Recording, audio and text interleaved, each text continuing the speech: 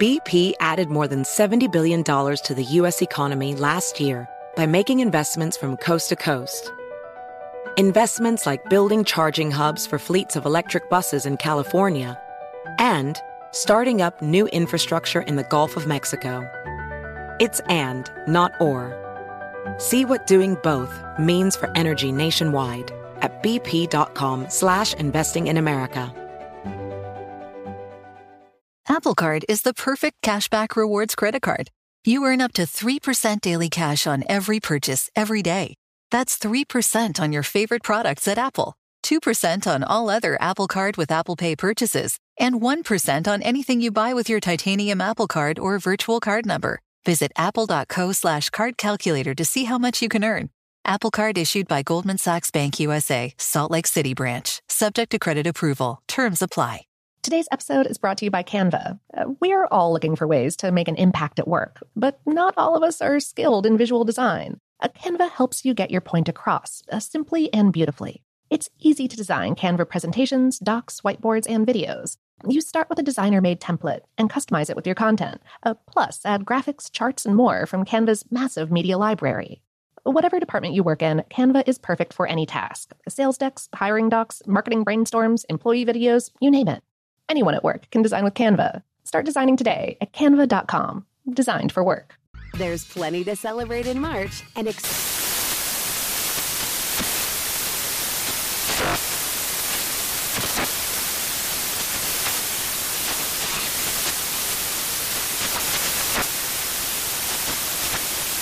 National Craft Month with the perfect pizza at home class from Craftsy. And anytime is right to listen to iHeartRadio's iHeartCountry Radio. Discover more shows and movies for free.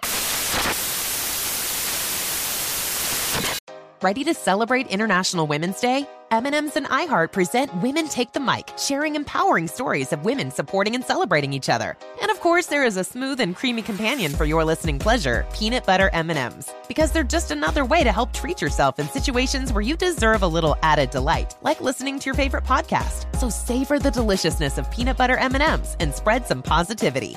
From breaking glass ceilings to dominating in sports and entertainment, women truly are unstoppable. Welcome to Brainstuff, a production of iHeartRadio. Hey, Brainstuff, Lauren Vogelbaum here.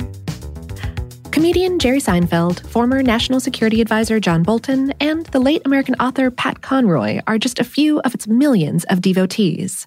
We're talking about the quintessential office supply, the legal pad. Those slightly larger than normal pads of yellow paper with horizontal blue lines for writing and a vertical red line marking the left margin and pages that flip on the vertical. It's simple, professional, cheap, and instantly recognizable. A part of LegalPad's lore is the air of sophistication about them. Legal is right there in the name. These things are used by important people for important business.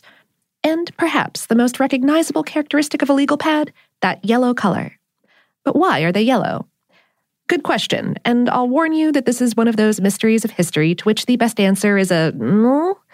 But let's look into that history. The legal pad was invented by a paper mill worker by the name of Thomas Hawley in Massachusetts around 1888. Hawley came up with the idea of collecting the tons of paper scraps off the floor of the mill and stitching them together to make pads of paper.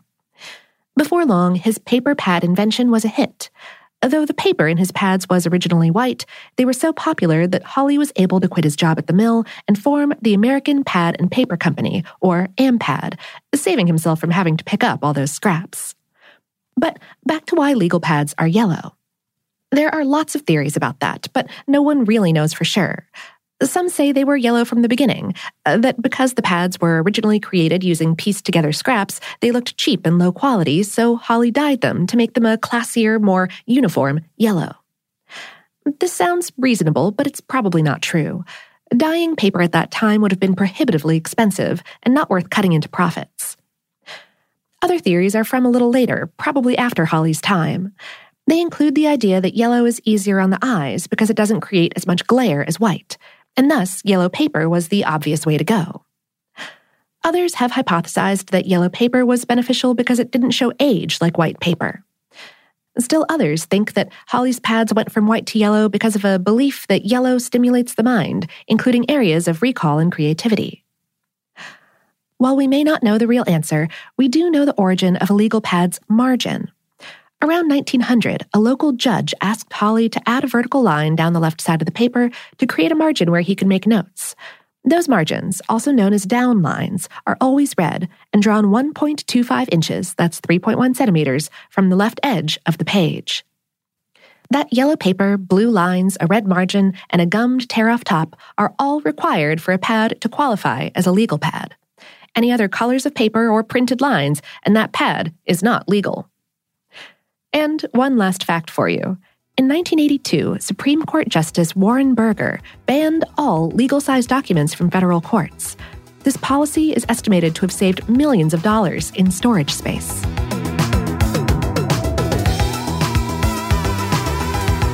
Today's episode was written by Meg Sparwith and produced by Tyler Klang. For more on this and lots of other specific topics, visit howstuffworks.com. Brainstuff is a production of iHeartRadio. For more podcasts from iHeartRadio, visit the iHeartRadio app, Apple Podcasts, or wherever you listen to your favorite shows.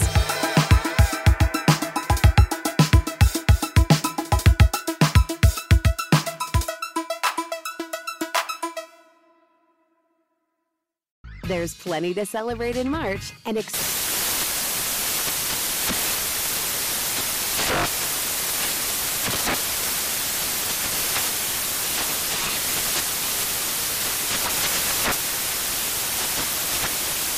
National Craft Month with the Perfect Pizza at Home class from Craftsy. And anytime is right to listen to iHeartRadio's iHeartCountry Radio. Discover more shows and movies for free.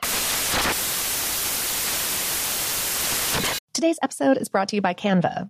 We're all looking for ways to make an impact at work, but not all of us are skilled in visual design. Canva helps you get your point across, simply and beautifully. It's easy to design Canva presentations, docs, whiteboards, and videos. You start with a designer-made template and customize it with your content. Plus, add graphics, charts, and more from Canva's massive media library. Whatever department you work in, Canva is perfect for any task. Sales decks, hiring docs, marketing brainstorms, employee videos, you name it.